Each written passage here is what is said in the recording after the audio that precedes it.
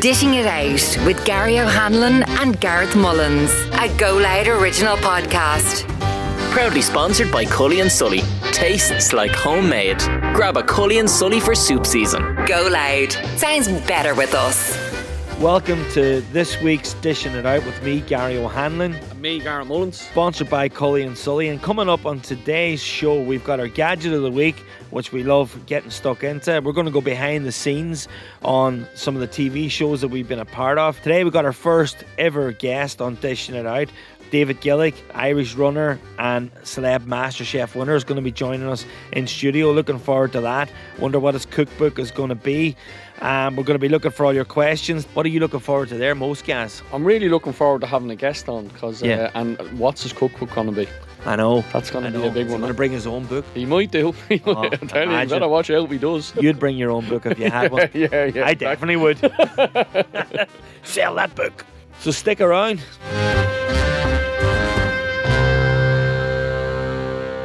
Okay, so gadget of the week this week, I'm going for a real chef's wrap staple. It's the speedy peeler, and it's a speedy peeler as opposed to just a peeler, or is it just a peeler only yours is faster? No, you know the speedy peelers, the ones that are kind of shaped like a U, rather than one that you hold like a knife. Those ones that you hold like a knife are useless. But you remember having them when we started? Like that's all you could get, and then these speedy peelers come on the scene. The thing about a speedy peeler though, it can take the tip of the old thumb off fairly lively. But you know, it's like every good sharp instrument that you learn how to use. You do it once. I took the top of my thumb off with it when I got a brand new one, and then you do that once, and then you never do it again. And you learn the hard way. Yeah, but you know they're brilliant for, especially like I think for people at home, like for salads, for peeling ginger. You know, like they're a really, really decent bit of kit. They're not expensive.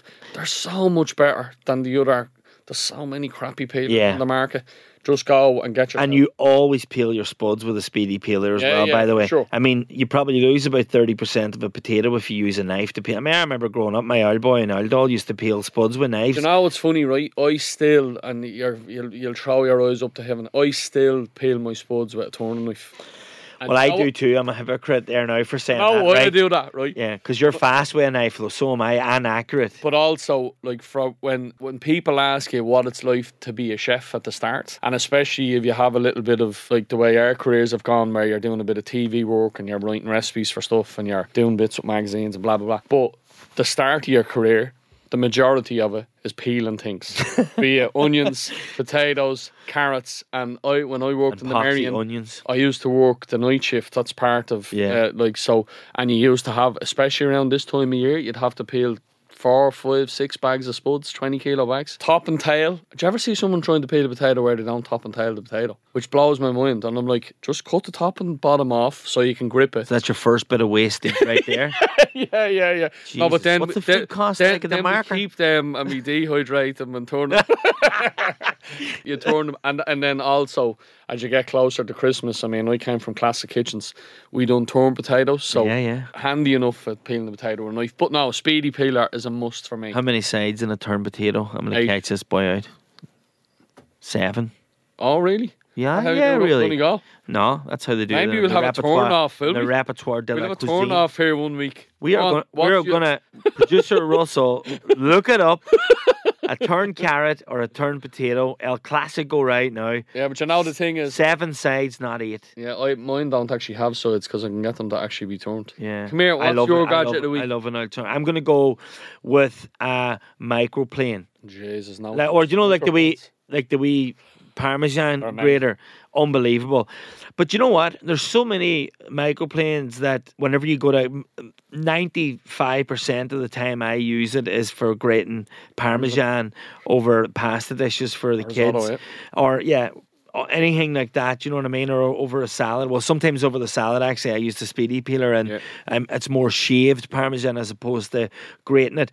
But I've got this one where the handle's broken. Like, it has a wee orange ring now, so it's easy to see. It has this wee orange band on it.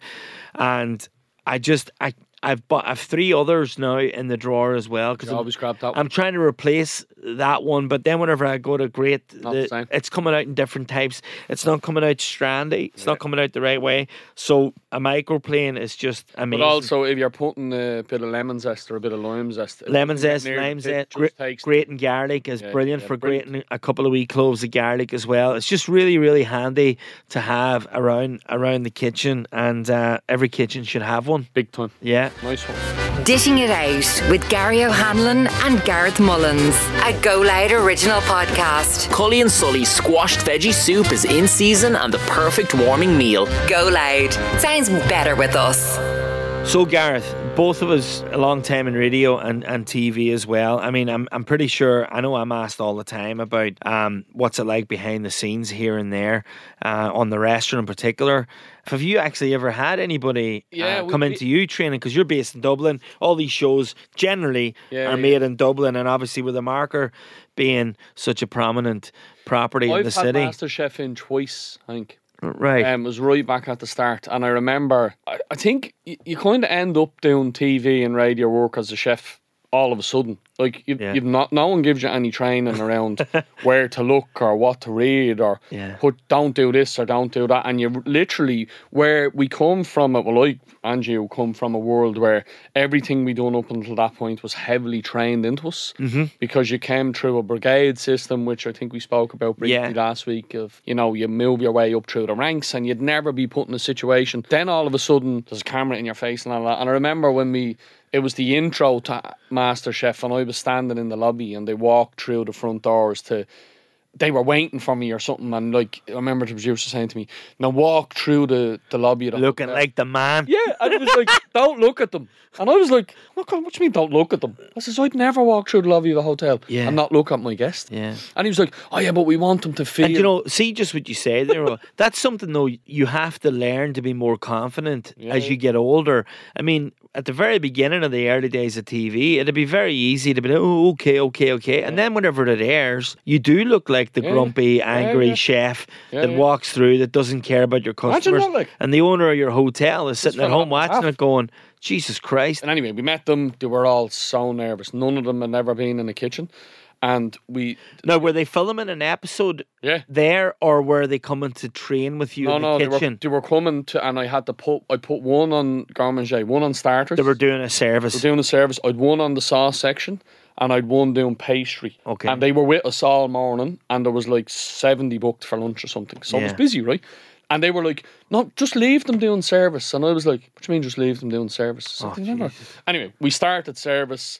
The starters started going out, and I was looking across at this person that was doing the starters, and they were in the cracker, in the soils, right? They were like deep in it, right? And I let about 2 tables, I called it third check, the fourth check, and I was like, and you look over at pastry and they're thinking, Jesus, this is easy, this is great. Yeah, but also the pastry chef was thinking, if he doesn't start getting starters here, he's going to stitch the sauce chef, and then that's for the main courses, because if the starter section sinks, you fix that. Yeah. But all you're doing is pushing the problem into main courses, and then ultimately it'll end up at dessert. And that's why, if you're the chef on the pass or the guy that's running the show, if you see one section sinking, you're thinking about all the other things that are going to follow on. So anyway, we fixed the starters. Yeah. We threw them in.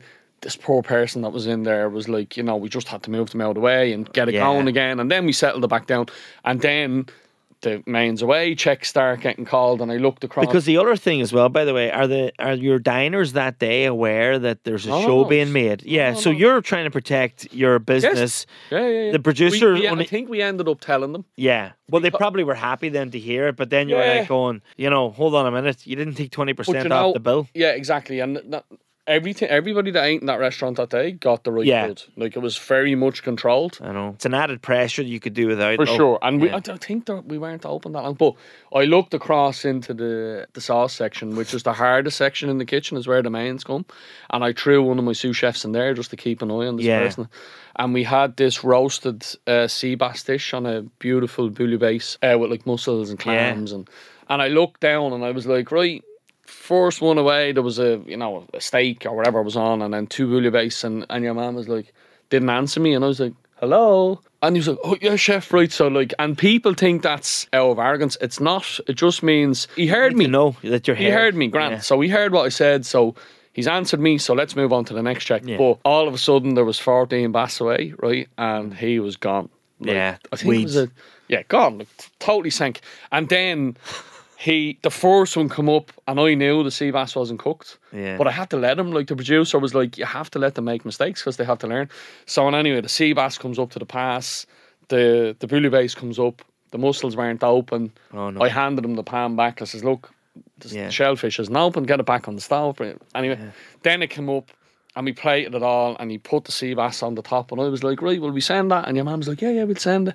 And I just picked the fish up, and I turned it and folded it. It was raw. Raw. I was like, you can't serve that, dude. It's not cooked. Wow. And he was like, how did you know that? Because it looked cooked. Yeah, yeah. But, you just know, right? But they're the things that I just remember after service then, I was like, look at, what the show are asking you to do was almost the undoable. Yeah. It's like us walking onto a building site and someone going, right, don't feel so bad. lay 8 courses of bricks there. Like, I mean, the bricklayer will do it without even think. But, I mean, you probably have a crack off it. But then the architect will come along and be like, take that wall down straight away. Someone's going to die, man, if that falls on something. It is. I mean, I'm always amazed, when celebrities come on the restaurant as well. I mean, there used to be a thing way back in the early RTE days, like that, they had to have a real interest in food. I mean, it kind of still is that way. It's come back to that way. For a long period, it was, somebody in sports, somebody in music, and just different demographics and age, gender as well. And from around Ireland or beyond, or Irish people abroad doing well, or whoever it may be. But I think fundamentally it had to be like, a big interest in food. And, a lot of people would stop me and say, oh, like, do they really cook or do? And I'm like going, well, what do you mean, do they really cook? I was like, well, I'm not putting chicken wings on the menu, and I'm not, because ultimately when celebs are asked about the menu on the restaurant, like at home, they think a dinner. Yeah. Then the only part of the program that's maybe not 100%, put out there is we obviously need to know the menu before they arrive. We know the guests who are going to be on. There's a wee part in the morning where it's like, oh, hi, how are you, Evan Toner or Amanda Brooke or whoever it is, blah, blah, blah. We know who's coming in. We got to buy the stuff. We got to order it. We open a restaurant every single day. Every single element of the menu is the celebrity's dish. That's it. Whether they go to Gareth Mullins in the marker, or they go to Sunil in pickle, or they go to Ross in chapter 1, or Michael in chapter 1, they can go wherever they want. They can do as much mise en place and preparation for the role as they want, and a lot of them do. I've helped a few through the years. No, I'm sure, and they all say that. Yeah. But the only time Stephen, Louise, or I, or John have any input is at the tasting. And at the tasting is probably one of the best segments that we film, because it gets quite dramatic. It cuts right to the bone, because we've also been in there from 7:30 that morning. It's usually 3:30, 4 o'clock that tasting.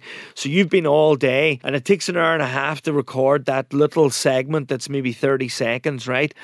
And I'm on starters. So I usually, if I'm lucky, How many covers do you do, sorry? It was 60 every night. That does 60 We do covers 60 people every night. There's about 20 or 16 or 20 mic'd up, but we feed 60 people every single night. I mean, that's you need to mise en place. And food for 60 people. We need food for 60 people every single episode. Wow. And every day it's 2 starters, 2 mains, 2 desserts, and every element of every dish has to be recorded. So you don't see it all, but if there's a shallot or a garlic in the base of a sauce for a risotto, the celebrity will be seen doing it, or I'll be there doing it with them. Every single element is done. After the tasting segment, there's maybe, if I'm lucky, 15 minutes before the first guest is brought into the dining room. So you've got 7, 8.5, 9 hours worth of work that you've got 15 minutes to either completely change. Has anyone ever really just not been able for it? No, we've always fed them. Sonia Lennon and Brendan Courtney was the first time that we ever did an episode where we did 4 in a row. We usually record, say, a Tuesday, Wednesday, Thursday. Friday would be an off day, and then we'd come back Monday, Saturday, Sunday, Monday. No, it would be one day of a gap or whatever it'll be, depending. But it's usually 3 shows, day off, 3 shows, 1 day, 1 episode. That 1 year we did the 4th show, and I remember Sonia has got a brilliant palate. I remember they had a crab souffle starter, start to finish. It took 19 minutes to make the dish, right? This is a gospel fact. I remember standing whipping. Was it bechamel based or something? Yeah, I was whipping egg white, Right. and this crab mix. I had a machine in there. It was like a K-Mix, whatever. It blew up. Then there was a KitchenAid in there, fell, smashed in two. I was doing a lot of work at the time with Kenwood, and so was Louise. So her daddy jumped in a cab from Dundrum. The first guests are coming into the dining room. It takes 19 minutes to make a souffle. She's on the phone to her daddy coming, like. So I'm standing there whisking with a bowl, right? I'm like, oh my 60 God. covers. 60, Everyone wants a souffle. 60 covers. Crab souffle on the menu. Brendan's sitting on a step rocking over him back thinking that I'm a psychopath. And I'm just like going, because I know that Philip is in the truck, the producer's in the truck. Crack on. He is absolutely loving life. Loving it. Right? John's coming. Wheels are He's coming looking off. at me. The wheels are coming off. And I'm about to have a conniption. That night, we never left Marco Pierre White's until 1:30. I remember Johnny and Anissa are best friends of mine. They were diners that night. Actually, Anissa and her twin sister were diners. I came out afterwards, and, we meet people. They want to see us at the end of the night. A lot of the guests are big fans of the show. So Stevie and Louise have been there from day one. I've been there for 12 years now, so I feel like a big part of the team. So you're meeting people and you're kind of having the crack. But that night, like that day, somebody switched off Louise's freezer as well. She had 5 or 6 different sorbets for a dessert. She opened it before service. It was like a liquid rainbow. A liquid rainbow came out on the floor. She stuck an office knife into her hand. And even when I was a kid and I got in baller, I used to giggle, right? So I seen her in the shits. She starts having a mental breakdown. I laugh in her face. Only because it was just like a fucking reaction, nervous thing. right? It was a nervous reaction. Me and her are good friends. I thought she was going to stick the knife in my eye, actually, by the end of it. She's having a mental breakdown, and Much of that was caught on camera. Most of it is caught on camera, but I mean, they can only probably show so much of it, you know what I mean? It was absolute carnage that day in particular, But it ended up being a fabulous episode. I'm not sure. They definitely got 4 stars. Was the souffle nice? The souffle was a lovely dish, Right, but it was. I said the song. I was like, "What were you thinking?" But like, they're allowed to. I mean, she came with a phenomenal menu, but I'm looking at it from a practical point of view, where usually souffle you'd associate with a dessert. It's the end of the meal. It's whatever. The pastry chef have their own oven. I have an oven that's grand for the first 7 or 8 tables. Now Stevie starts wanting to use it. Louise has got a crumble or a tartlet. She wants to use it. I'm trying to rise a crab souffle. Close the fucking door. Do you know what I mean? I know how service goes when souffle. Yeah, on the menu. when souffle's on the menu. I'd be like, will we do a twice bake? So, you chat about if people only had a half an idea of just how authentic the restaurant. I mean, the show's been on air for so many years for that very reason. Yeah. Nathan Carter coming on and JP McMahon eating fucking chicken wings with a knife and a fork, and me abused him, and he's a good pal, you know what I mean? But, he was eating on as a guest chef. People want to know, like... Are you telling me you don't eat chicken wings with a knife and fork? Oh, cop yourself on, yes. Don't tell me you lift them with your fingers and you eat them with your hands. Chicken wings. Don't tell me now that you eat chicken wings. No, I don't. He does. He's not. Oh my God. Get out. I need a new co-host. But I would get mental on the show, right? Or you meet people because, lots come with great menus, but they're like, oh, we have to think of starters and desserts as well, because they come with like, Dover sole, lobster, thermidor, filet mignon, and I'm looking at Stevie, he's grinning. Yeah, best of luck with an apple and a beetroot, scallop and black pudding and blah, blah, blah, you know what I mean? Like, but last year in particular was easily the best year I ever had for menus. Food-wise. Yeah, the celebrities that was on last year came with some amazing starters as well as the main courses, you know what I mean? And I said to Adam, who's my sous chef in the chateau, we all have a chef as well. So Adam worked with me, and I just says, look. So Adam does all the work. Adam does all the work, yeah. But, if he keeps the head down for another 20 years, he'll be on camera too.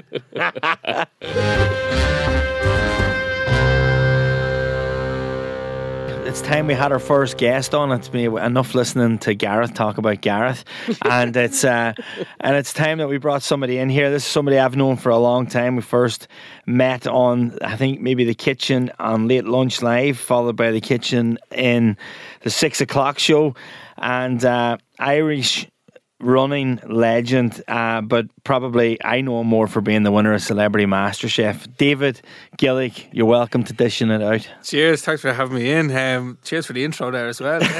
You have had an unbelievable career. Ran for Ireland, is that how you say it? Like you ran for yourself or you ran for Ireland? Yeah, represented the country, that's kind of what it's all about, and went to Olympic Games, and I think like, as a young lad, they're the stuff you kind of dream of, and you know, you watch growing up and you see the likes of Sonia O'Sullivan and stuff like that. So yeah, probably you say Olympian, sometimes they call you a former Olympian, but apparently you're always an Olympian. Well, I like to call myself a former athlete. I just see you finished the Dublin Marathon there recently, and every time I see someone goes, look, I'm a former athlete. I've ran the Dublin Marathon as well. I never knew that. Did you not? No. 2007, boy. I ran for a good few hours more than David, but which makes me have more in the tank. You know what I mean?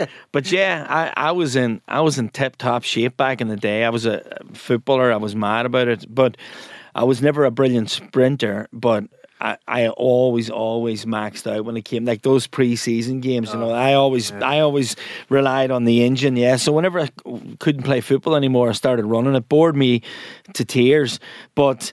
Yeah, I trained for the 06 marathon, ruptured a cruciate a month before it, broke my heart, and then I ran it in 2007, and then I've just done triathlons, but I've done none now for about 7 or 8 years before Annette starts jumping down the phone saying, you're a lazy bastard. The truth is, so you're going to sick of me now, what did you run it in? Because I know you know to the point second what you ran. Yeah, if I kind of go back, because my event was 400 metres, right? Yeah. So like very short. I'm a sprinter, and I suppose the level I got to, you're very specialised. Like that's what I focused on, was like 400 metres. And sorry, from early in school, is that? Yeah, probably like I did a lot of I played soccer, played GA all the way up through my teenage years. It was probably one of these kind of like, I was sporty, but I was also maybe a little bit of a late developer in ways, you know, and then kind of almost fell out of athletics, playing a lot more GA, a lot more soccer, and then kind of 5th year, 6th year in secondary school began to kind of make a bit more kind of inroads in terms of running, and particularly in and around kind of like sprinting.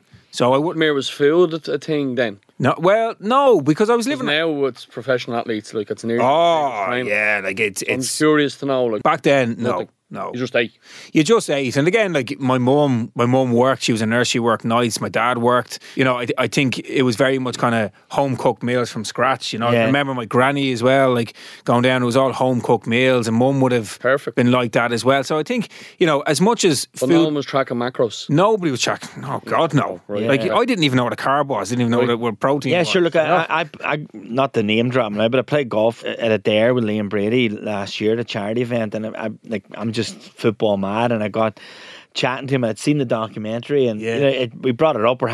He's having a glass of wine, I'm having a pint, and a load of his buddies from the Arsenal days, all they knew him as was Chippy, and he says because literally all he ever ate was chips and plates of chips, and you're probably talking arguably the greatest soccer player we ever had. Like, but again, it's the whole thing. I competed in Beijing Olympics, and that's when Usain Bolt kind of burst onto the scene and broke broke the 100-meter world record. I remember watching that, and then because I wasn't in the stadium because I was competing the next day, and then the whole kind of headlines after that was someone asked him, "What did you eat the night before?" And he's like, "Chicken nuggets." No way. And like I can tell you one thing, like it was back in the day, it was sponsored by McDonald's. So you walk into the food hall, which is basically the size of Croke Park pitch, right? And McDonald's had an inbuilt restaurant every day. That went on the Olympics, the queue for McDonald's got longer and longer and longer. So he probably did, but you know, it was part. You got a few Benjamins for that too. Yeah, you did too. Yeah, drop that one in. To be honest with you, back then, like food wasn't part of it. I ended up kind of realising that I was able to run fast, and then had a career in that. I never once thought I'd run a marathon. I'd never ran more than a 5k, and then last year I did the marathon, and I said, "Was that your first marathon?" That was my first one last year. Wow. And I did 3:16 last year. I blew up it was like I couldn't cycle it in 3 hours. I was horrific. I was walking up Clonskeagh Road, and the 310 balloon passed me, and you're a long way from home, And then this year I was too quick, too early. Went off too quick. Yeah. cook my dinner too early, as they say. Yeah. I remember, like they do the race series in Dublin, like, is it the Frank Duffy 10? They have the 5 mile or 5 mile, then a 10k, 10 mile half, and then a marathon. Half. So I did them all, like in 06 and right up. You're eager, weren't you? But the thing is they do them all where your training should be. They time them lovely, and when you're training for a marathon, it's really lonely. Like I would just be going out literally.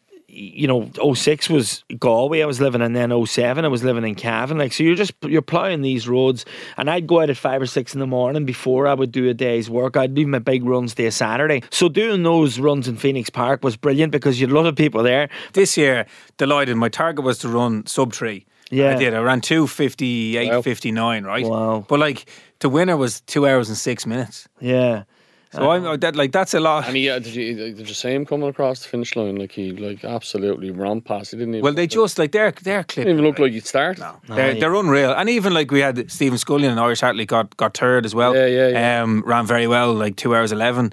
And they're all world class times, Whenever I met you first in that TV studio at a TV3 Virgin Media, now I always remember you saying, like, food was always fuel. Yeah. Whereas then at that stage, that was probably the very beginnings of it becoming maybe a money earner for you or another avenue for you to focus on. Was it after? Yeah. What year did you retire, David? It was 10 years ago. Yeah, 2013. So was Celebrity MasterChef 2013? I think that was one of the. I was going to say it was 10 years ago. The only reason I did it was that, didn't you? I won that. Yeah. The only reason I did it was because I couldn't run. I tore my Achilles. Yeah. So in May of that year, I was in Australia and I was preparing for a race in Japan, and I did one. It's just the way it happens.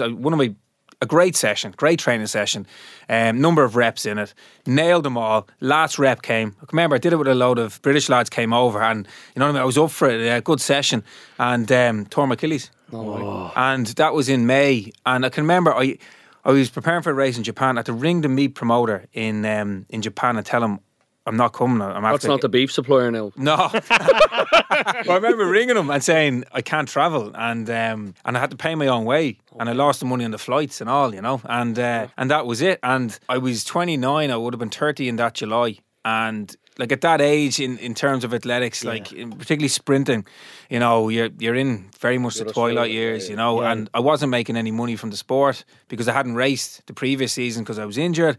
And then I was like, and Charlotte, my wife, was over with us as well. And I remember just going back to the apartment we were staying in, and I'm just like, that's it. I'm done with this. And I was sick of it. I had enough. It must have been dark, was it? It was dark, yeah, because I think the reality of my career, I thought, go to Beijing. Become an Olympian. 2009, I was 6th in the world, over 400 metres. Like, it was going places. Then I was like, yes, going to go to London. Didn't make London because I got injured. I tore my soleus muscle. Again, didn't even know I had one of those. And then I was like, give it another year. The following year, did my Achilles. And I thought I'd go to like Beijing, London and Rio. Because you always work in 4-year cycles because of the Olympics.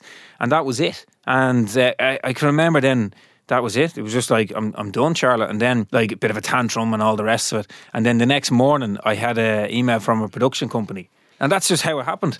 Would you be interested in doing MasterChef? And I'd watch MasterChef when I was living in Australia. I'd watch MasterChef when I was in the UK for like 7-8 years. Watched it over there. Cook much at that time? I would have cooked, yeah. For yourself? Yeah, would have cooked. Like, pretty much, because that goes back to your earlier question. Like, by this stage, like, food was a huge part of your performance. Yeah. Everything. I would have worked then with like nutritionists and dietitians, and would have really knuckled down on what I was eating. I was now training. Like, when I moved over to England, I went from arguably a bit of a hobby. I was probably still going out with the lads and stuff like that, and then went over there and I was like, right, going to knuckle down here. And that's when I tried to like look at everything, that holistic approach to it, like my rest, my recovery, my mindset. Yeah, all that. And food was a huge part of that. So began to cook an awful lot myself. And how many calories would you be consuming?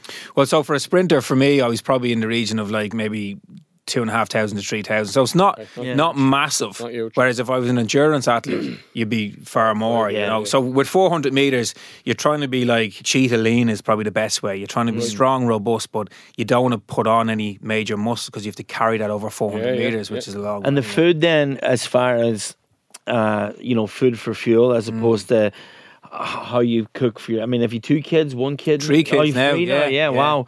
Are you conscious that it's always healthy? Or I mean, I suppose you probably naturally cook that way anyway as a parent, like, or I think kind of like I would have been very regimented in my diet now when I was training. I would have really looked at like going back to the macros and the numbers and weighing things out. Like from my breakfast, every meal I'd weigh everything out, and then probably went maybe a little bit too far in sometimes. Like I wouldn't eat out because I couldn't control what I was having and all like, this. for me, that's unbelievable. Like I remember doing a few title fights for Bernard Dunn. Like he was in a hotel, I was an exec chef, and Gareth has had everybody from Liverpool to the All Blacks, and we've often spoke about the amount of calories the All Blacks are consuming compared to the likes of you. But I remember before his weigh-in, Bernard Dunn had a sandwich. It was a slice of white bread, a teaspoon of mayonnaise, 1 leaf of lettuce, 1 slice of tomato, 1 slice of chicken, 15 unsalted cashew nuts and 15 unseeded grapes. Yeah. That was it.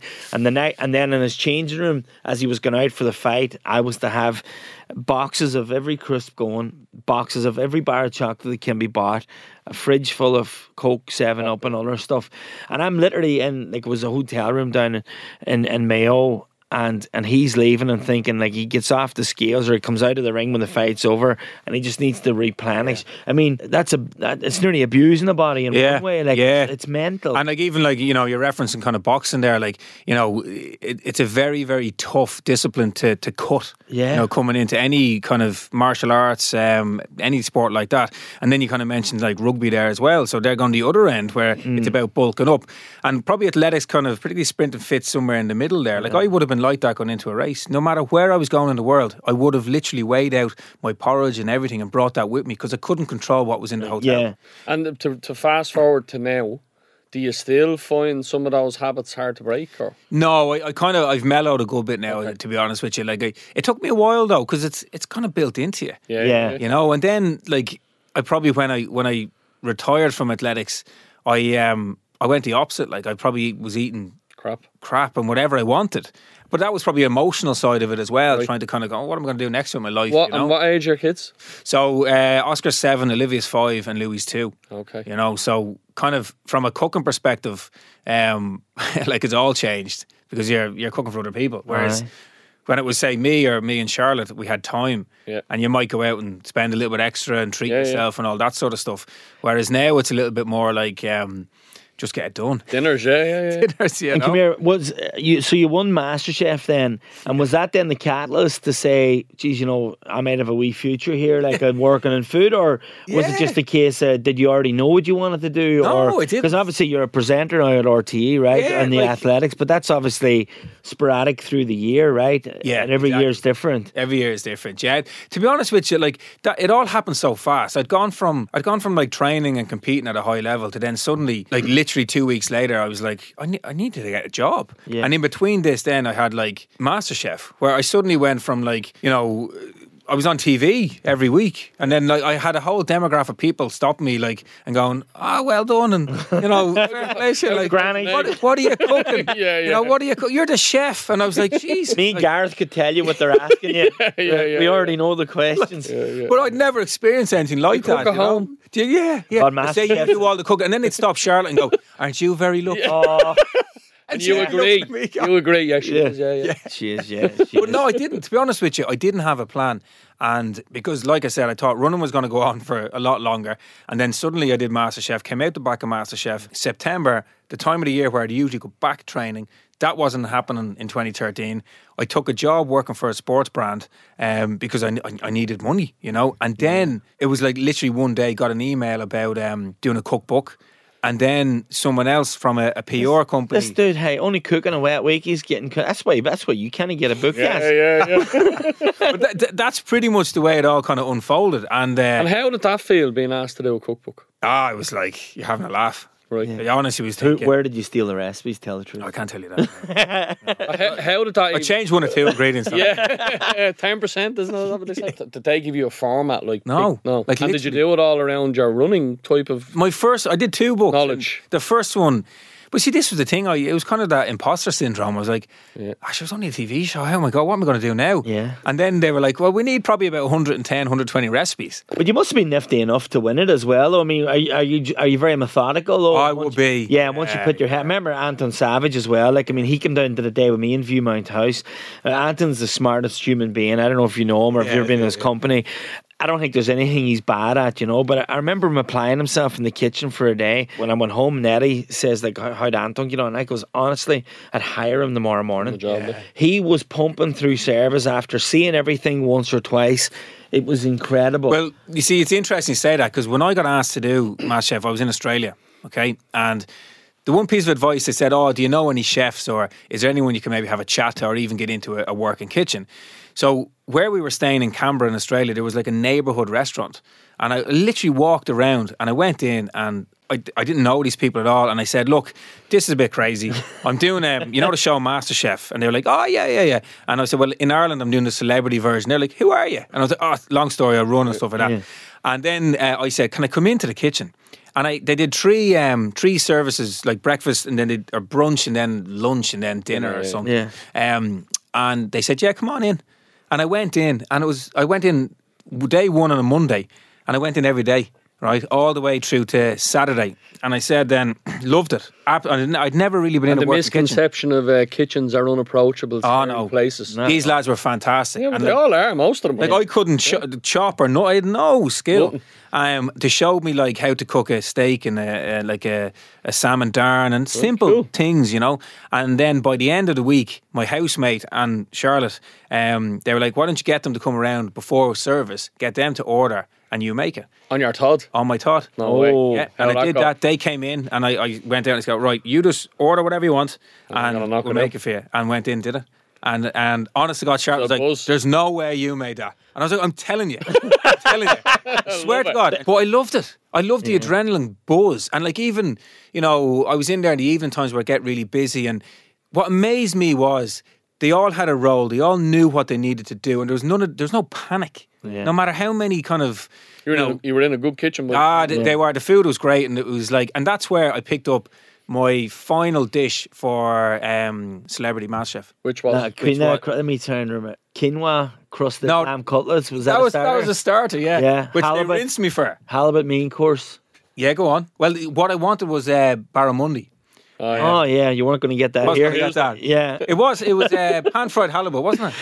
Yeah, halibut with and I put it on. I'm trying to think, did you have sauce with it? I can't remember now. I remember reading up on it. You had a meringue anyway. I laughed because I said, like, if all else fails, you can't write a dessert menu for patties. Stick meringue anywhere on, near, beside, or above it, and it'll sell. Yeah. But it was filmed. The final was in Dubai, and so I made a tower like the Burj Khalifa. Oh, there you go. And my own creme chantilly. Very fancy. Do you know what? I actually came very close to being the host of MasterChef. Did you?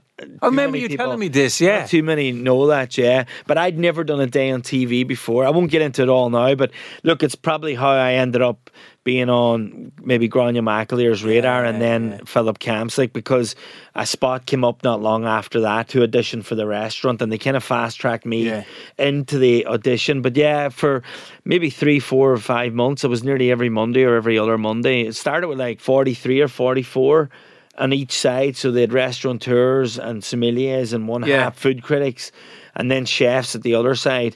And I went right down to the wire, to the point where we actually... I mean, it doesn't make a difference now, but like very last pilot I did was with Dylan. Yeah. Because I think I know we were coming out better because, I won't say who I was paired up with, or obviously Nick Munier was one of them. He ended up getting it. But I just found that a lot of the guys on the other side were saying the same things that we said, only just with different words or what have you. So on the very last day, Dylan and they tried to make me not sound as northern. I maybe shaved a wee bit to make us... We probably came across looking what about the hair? We probably looked and sounded a wee bit too similar, and obviously TV likes different or whatever. But that was the best audition that I'd been through. It would have been amazing, Like I was so upset at the time I never got it. But I mean, deep down, Dylan had just kind of come back. Mint was there. He had just done that big show. I mean, he's amazing anyway, and he was very good on it. But it was a great experience. Like it was a great show. Like, how long did you have to wait actually? Because it's always filmed way ahead of airing, right? Yeah, that would have been filmed. Well, it wasn't aired till it was weeks. It was weeks, and you had to obviously sign the NDAs and talk about this and all that. Like, did you tell your wife? Because I couldn't tell Nettie. No, Nettie would right away ring her sister Carmel. Oh, good luck. Who would then ring 9 o'clock news. Yeah, you didn't even tell Charlotte. Didn't tell. I wouldn't tell Annette. See, Charlotte actually. To be fair to Charlotte, she was still in Australia. Right. So I was back home, and I was back in living with mum and dad.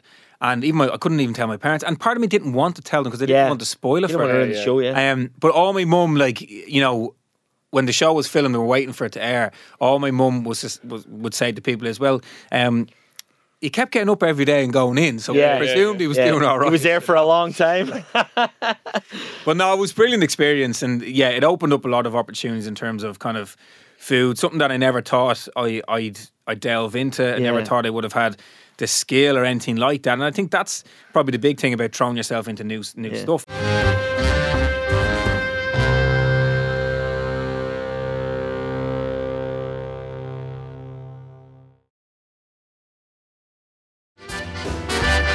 Dishing It Out with Gary O'Hanlon and Gareth Mullins, a Go Loud original podcast. Cully and Sully's squashed veggie soup is in season and the perfect warming meal. Go Loud. Sounds better with us. So on this show, we've asked you as well to bring in a book that either means something to you or you love, flicking through it, reading it, using it, not using it, or just looking at it. What have you brought? I brought in Jamie Oliver's 5 Ingredients Quick and Easy Food. Lovely. And why this book? Again, kind of, I suppose, how my life has evolved and kids have come into it. And obviously, like, food isn't something that I work in, day out. So, like, there's other kind of things going on. Mm-hmm. It's about just the practical side of it. And what I like about this book is, you know, the simple, 5 ingredients. It's practical and it just makes things kind of work. And things like that, like there's sheet pan stuff in there. There's a variety of. I love the sheet pan gear. Like it's just it's easy to work with, particularly with kids, and that's just. Oh, that's brilliant! Yeah, so down the left hand side, they throw in the imagery in it is fantastic as well. As you'd expect. I'll tell you one thing though, right, about Jamie Oliver. I mean, number one, I wouldn't say underrated. He's maybe underappreciated is probably the word. I love him. I think the guy is absolutely amazing. Smart. He's been a breath of fresh air for many, many years on TV. Seems like a really decent, genuine dude. And I love his stuff. I love the website. I love all the dishes. I mean, if you're ever looking for a wee bit of inspiration, or when I go to bake, which isn't very often, but when I do go to bake or whatever, I'll go to his site, and it's one of the few that I use simply because it's well curated, it's well edited, and it always works. If you can read and write, you can follow a Jamie Oliver recipe, the dish will be bang on. Is there a favourite recipe, or is it just one that you grab and have a crack off? Yeah, there's a few. Like there's he does a great scallops one. So like Oscar, my 7-year-old, loves fish and like prawns. Wow, that's a rarity, huh? Yeah, it's unreal. Like my wife would be into that as well. So the tray bake, as I mentioned, they'd be things again. The kids like that sort of stuff. Yeah. He does a scallops and mash in this as well. Right. So we might change the scallops and put prawns in. And where would you get scallops if you're going to cook scallops? I'd go to generally supermarket, or if I'm passing, there's up step aside, there's a fishmonger up there and stuff like that. So again, it's coming down to practicalities. Like if they're in the area, I'd nip in and grab some things like that. But generally, to be honest, supermarket. And they've come on so much supermarkets. Amazing. The last 5 years in particular. Yeah, sure. I mean, you can go in now, Duns, and buy a whole quail. And how often do you cook at home then? Yeah, most days, Like, it probably, again, with kids and stuff like that, and kind of coming home from school. And sure, it's easier, like, taking, I mean, mine is 9, 7 and 3 just gone by, so I knew we had two not that far apart, but like, taking them into a restaurant is just, it's a nightmare on wheels. That's the thing, and even coming in here, I was like, the lad's going to ask me now, like, where do I go for when I'm eating out, and it's like, the chances of getting to eat out is rare, you know. Understand that. No, we know, man. But to be honest with you, like it's because my hours in terms of my work can be all over the place as well. It's not structured. It's not you know, the same week in, week out. So again, I try and cook. You know, we do cooking something every day. You know, always breakfast. I tend to always do the breakfast, and then, which is just a staple porridge and stuff like that. Yeah. You know, but at least it's porridge. And then kind of, you know, dinner time, whether myself, if I'm around, or as I was leaving the house, like Charlotte was putting on, she's making bolognese tonight and stuff like that, and things like that, you know. So, yeah, we kind of take it in turns. I'd like to cook more. Like, I loved when, can I say this? When the kids weren't around and had a time. But see, that's where... You know what, my kids are a little bit older. So my young is 15 and my daughter's 12. And time comes back to you a little bit. Like, my daughter's into bacon, right? And my son is into eating, right? No, but he plays a lot of sports. He plays a lot of soccer, and he's in the gym the whole time. So my challenge, and I think it's funny, you'll see as your kids get a little... I sound like I'm much older here, and I'm not.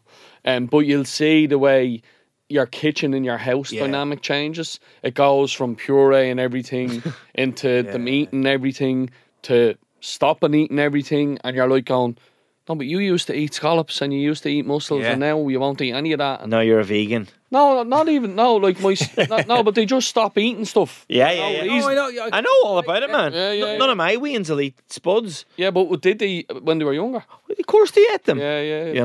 But then, like what you just said there, as they get a little bit older, you'll find the kitchen then becomes more of a hub again, right? Yeah, it's funny because even Oscar now of late, he won't eat porridge for breakfast, you know. Yeah, he just gave up on it. Just literally gave up on it. And I was like, but you used to love this. And he used to put it with, like, you know, whey protein and stuff like that, you know. He'd throw that in and all. He'd love it. And then suddenly one day, done. What's he looking for now? The sugary ones. It's not.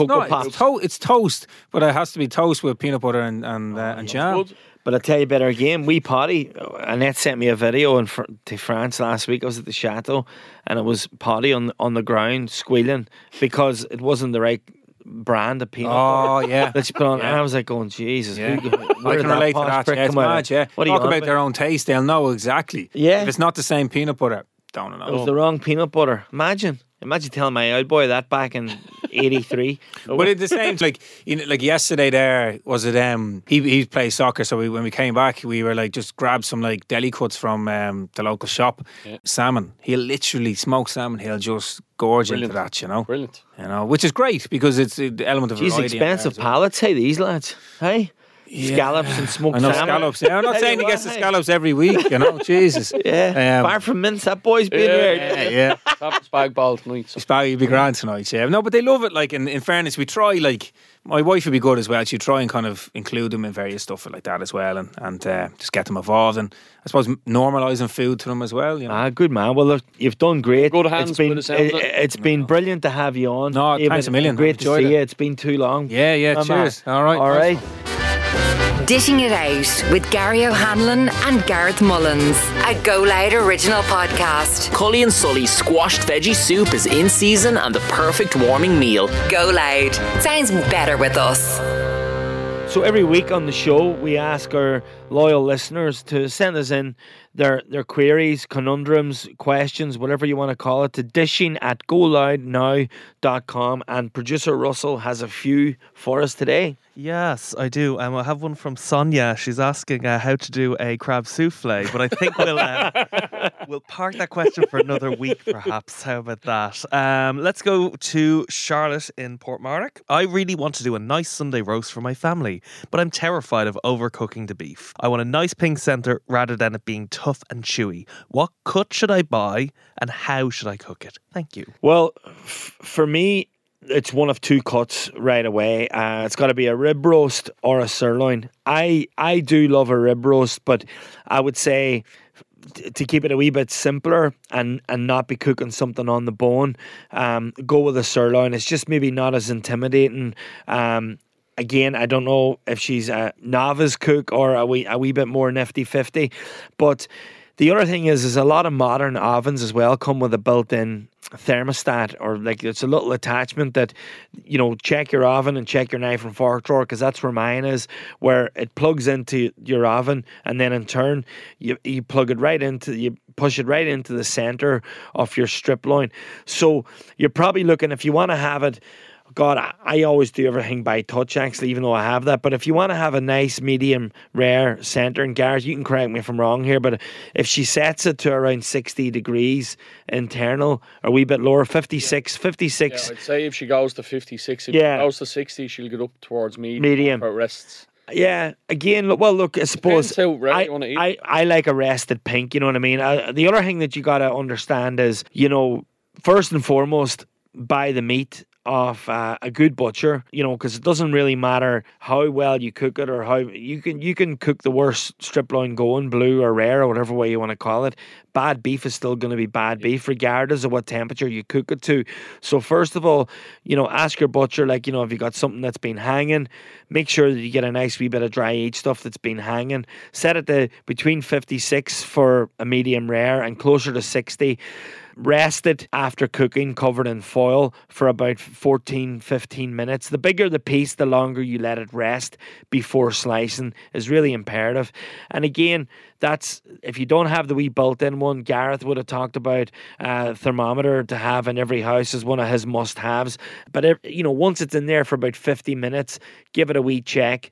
Push it right into the center most part of it, and check the temperature. And that's really, after time and a few goes, you'll be able to do it by touch almost. And I would also say sear it off first in the roasting dish. I think that's something that we take for granted with roasting a piece of meat. Good point. We'd never put it straight into the oven. So preheating your oven is important. Start it off nice and hot, like 200, 220. And then if you have a casserole dish or a heavy base pan, sear it fat side down first, get it nice and hot. That fat will start to melt and render. And then, so treat it like you're cooking a steak, and then pop it into your oven on a wee trivet. Trivet of vegetables. Yeah. And then you'll be good to go. And that's your roast, perfect roast. How do you like your roasts? I love roast beef. I mean, I everybody would say ribeye, whatever, but I much prefer a roast sirloin. I absolutely love a roast sirloin. I'm not a fan of Yorkshire puddings, but I'll give you one. I'll give you one over there. No, I don't like Yorkshire pudding. I love making them, right? And here's a wee tip on Yorkshire puddings: when you think they're ready, give them 5 more minutes. Correct. Perfect every time. And when you're turning vegetables, do 8 sides, not 7.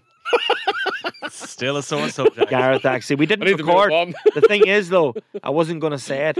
Producer Russell checked it out for us. Gary was right. It's 7 sides, not 8. Gareth's taking it really bad. I love a little cubed horseradish potato. So buy the wee jar. Say for about 12 diced up potatoes, say for a family of 4, 5, 6, whatever. Nice wee roasting casserole dish. Dice up the potatoes, salt, pepper, white pepper obviously, and about 500 mils of cream, and a full jar. I'm going to say it's about 90 or 100 grams of horseradish cream. Whisk it into the 500 mils of cream. Pour it over the diced potatoes in the dish, and just bake that along with the beef for about an hour and 15 minutes. You will have the most beautiful horseradish potato of all time. Oh, sorry, I'm loving the scent. Oh, really? I am in heaven. I was going to say he looks turned on to me. No, horseradish potatoes are the simplest thing in the world to make, but they're absolutely beautiful.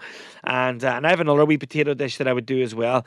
We used to do it in the Rosapenna when I was pot washing there, but diced up potatoes, not neat and tidy, big chunks of potato, sliced ham, diced up, tomato diced up, onions chopped up rough, doesn't need to be too fine, salt, white pepper, cover with cream, and then bake or just roast as well for about an hour and 10 minutes. And for the last 10 minutes, grated cheddar on top.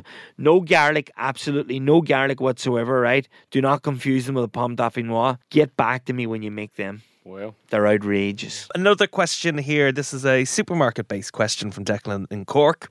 Stock cubes, stock pots, bouillon powders. I see them in all of them in the supermarket, but I don't understand the difference. Look, they're all more or less the same thing. I personally like the little pots. I think they're easier to use, especially as a home cook. The ones that are the jelly type one. But to be honest with you, I only use them if I'm making a gravy or something. If I'm making like a bolognese, I use the stock cubes because they're much cheaper.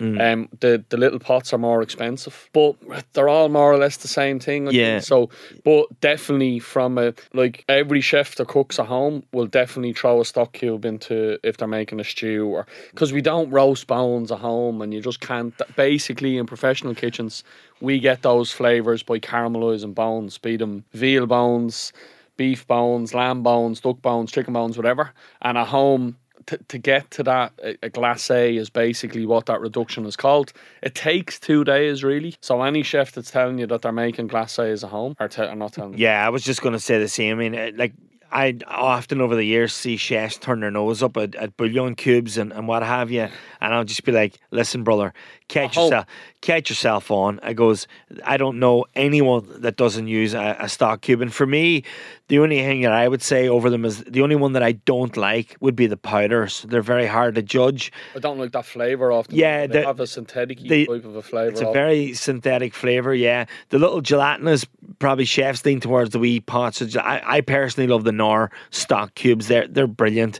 And again, 1 cube to 500 mils of liquid. It's a really, really easy sort of recipe to follow. Like, so if you're making soups or whatever, and always lean on the side, as I just say when it comes to them, is lean on the side of less is more. Always leave room for being able to add season at the end. But like Gareth said, it's very, very difficult to get the depth of flavour that you're after. The stock cube is the fastest way there. And also you can buy low sodium versions of them.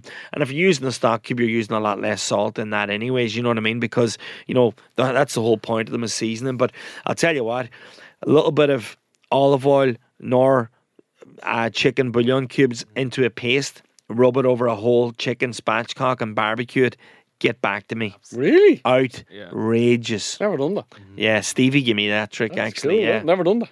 I'm actually going to throw another one into the mix there. It was Chef Mark Moriarty told me this one, and it's a concentrated chicken stock from Marks and Spencer's. A spoon of that when you're making a sauce or beef one as well. He only told you that, look, because Marks and Spencer's paid him to tell you that. Yeah, exactly. I'm only joking, Marco. And it worked. Yeah. But it's fantastic. Really, really good one too for sauces. All right, final question comes from Emily in Dungarvan. I'm making meringue at the weekend for a delicious pavlova, but I want to do something with the spare egg yolks. Any suggestions? Oh, it's got to be a creme brulee. Oh, yeah. Yeah, it's got to be creme brulee for me. I had this thing, like Gareth and Tara, great friends of mine from the old post in Cavan. Whenever we were at school together or college together, we used to meet up maybe 3 or 4 times a year. And we all took turns at picking the restaurant, and To eating. Yeah, we were students, and Tara always had a car, like, or whatever, or Garode sometimes would have one, and we would go here and we would go there all over the country, and we were just food mad and new restaurant mad. But I have a rule of thumb that I still follow to this day. But if there's duck confit on the menu, I'm ordering it. I'm a student of the game. I absolutely am infatuated with duck confit, and creme brulee is another one. I judge the mastery of a chef on how good their brulee is. There isn't a restaurant. There isn't a restaurant from Malin to Mizzen if it had creme brulee on the menu, and I've been in it, that I've tried it. And the best one that ever was in the country was in Cook's Cafe in Dublin back in the day. Johnny. Duck confit. The best duck confit of all time was in Cook's, yeah. And the best brulee of all time, there was a restaurant in Galway for a very, very short-lived time, around 99 or 2000, called The Archway. There's nothing there. It didn't last very long. I can't remember whoever owned it, but I remember we went there and I had the brulee one night and it blew my mind. It was just amazing. So Google up a recipe, go to Jamie Oliver, as we spoke about earlier. There'll be a recipe there. But I was going to just say, like, even if you've egg yolks and you haven't got the time to make a custard or a brulee, just throw them in with your scrambled eggs. So, like, if you're going to have them with the kids, just instead of like do your 2 eggs and keep your egg yolks, add them in and just scramble them and have them for your breakfast. Yeah. Don't throw them in the bin. Or you could panny a little bit of chicken and do a chicken cave, or a little exactly. flour, egg wash and breadcrumb.